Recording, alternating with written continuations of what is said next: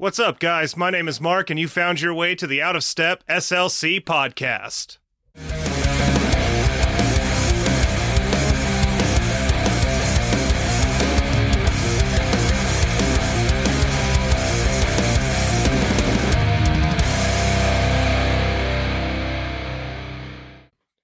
Now, we all know Utah is a weird fucking place to live, and there's some good reasons for that.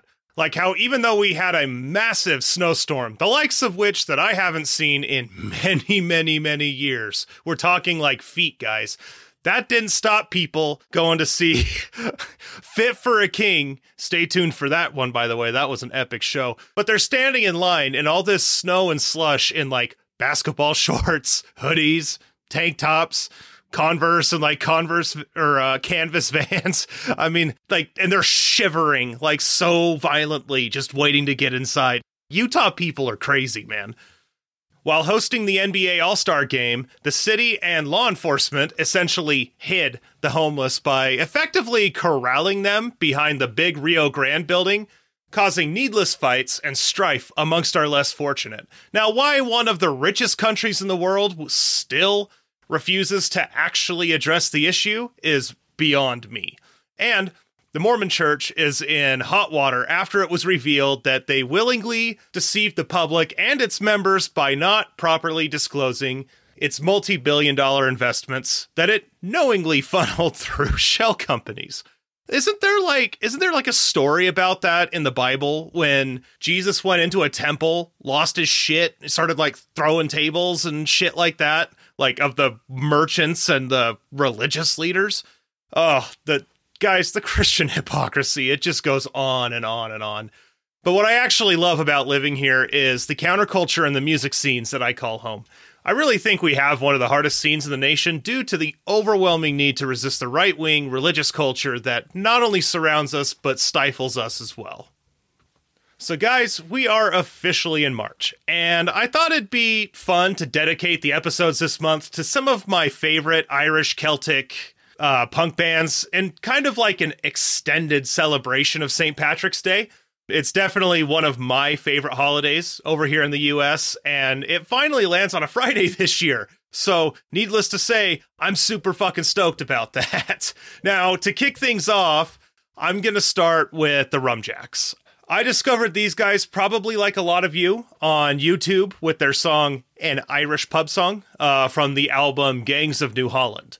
I had found this on a St. Patrick's Day like a year or two ago, but it's kind of hard to remember which one it was because I always wind up drinking way too much Guinness every fucking year. Either way, that's how I found them. They formed in 2008 and hail from Sydney, Australia. Now, they have had a tumultuous history with their former frontman, Frankie McLaughlin. I hope I said that right. That we will get into in just a second. An Irish Pub Song is what put them on the map back in 2010. And at the time of this recording, that video has over 88 million views.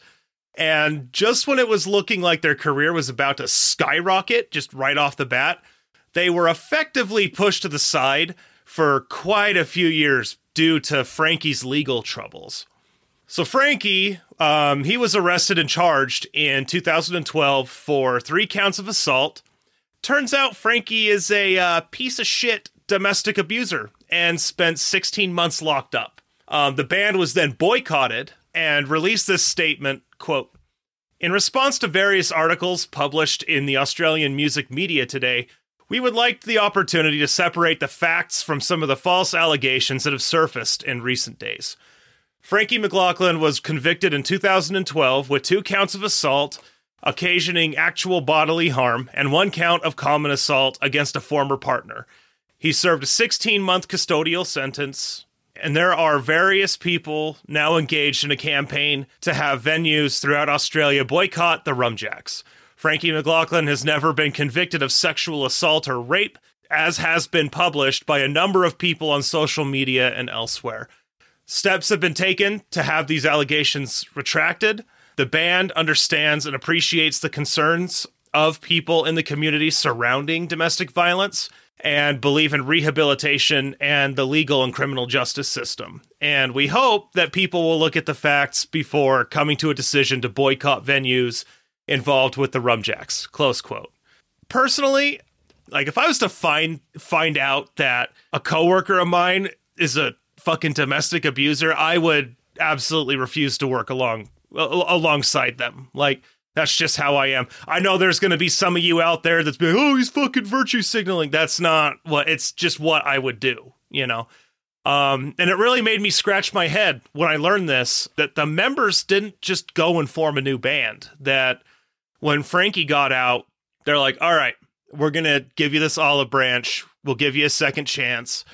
And like, especially knowing, like, detailed out what he was actually charged with, and being able to look past that and be like, okay, like, you did your time, you know, you seem like you're trying to make a change for the better. And guys, like, you can't fault somebody for that. You can't fault giving somebody another chance or you know. But Frankie, he also released a statement, quote, I fully acknowledge and apologize for my wrongdoing, and I regret the long-lasting damage to my former partner caused by my actions. I also regret that each time we perform, she is harmed through discussions on social media. I have endeavored to deal with my issues through regular counseling and positive lifestyle changes. I have changed my life for the better since my jail term through focus and hard work, and it is my intention to draw awareness to the issue of domestic violence in the future and to actively support efforts to eradicate it from our society. Frankie, though, he has had a history of alcohol abuse and violence leading up to this point. And unfortunately, even after doing his time and allegedly going through treatment programs, he didn't really change a whole lot down the road, but we'll touch on that in just a little bit. Now, they eventually were able to mount quite the comeback. They just toured relentlessly and managed to headline quite a few venues. It also helped being able to perform with huge names like the Dropkick Murphys and the UK Subs. They released 3 more albums with Frankie in 2015 with Sober and Godless, 2016's Sleepin' Rough, and 2018 celebrating 10 years with Saints Preserve Us. And it wasn't long after that. Frankie got kicked out in 2020. The band posted a statement on their Facebook page. I'll have like all my sources and stuff in the show notes as per usual. And I'll give you like kind of the basic, because it's a very clearly like it's a very heavily lawyered document. So I'll give you like the TLDR. And if you're interested, you know, it's in the show notes if you really want to look at it. But it says, essentially, the band believes in second chances, and since 2013, it started to become more and more obvious that Frankie was not actually getting professional help, and they describe how they were having to put up with worsening threats made towards band members, the audience, and even the support staff. Now, I had mentioned, like, I respect the idea of second chances, and I think it does really speak volumes about the character of people who are able to afford that to other people. I struggle with giving second chances. I do think that people can change, but with the experiences that I've had in my life and just how badly I've been burned by those that I gave that grace to, it makes me like really highly suspicious and even doubtful that they will ever change. And unfortunately, this is just kind of another situation, another story that reinforces that in my head. So they replaced him with Mike Rivkees and have released 2 more albums, Hestia in 2021 and Brass for Gold in 2022.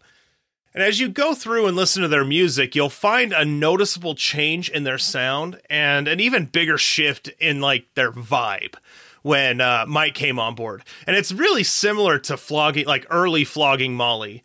Mike brought with him really how I can only describe is like a more fun, lighthearted energy, and the music definitely reflects it. I mean, it's kind of like a night and day situation. Fuck, you'll as you listen, you'll notice like in these newer albums, there's more ska. There's there's a lot more like vague reggae type guitars in some of the songs. There's one song called On a Somber Saturday, and in that song, they have that Tiger Army style, like the old West rawhide guitar, But if you've never heard of these guys until today, I highly recommend going and listening to, obviously, an Irish pub song. Patron Saint of Thieves is another good one. Uncle Tommy's great. Light in My Shadow and One for the Road are good songs.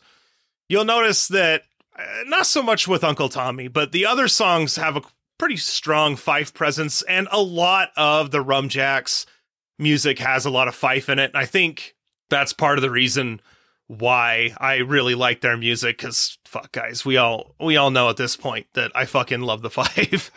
But these songs are catchy, they're good natured and fun, and I really do think you guys will enjoy them.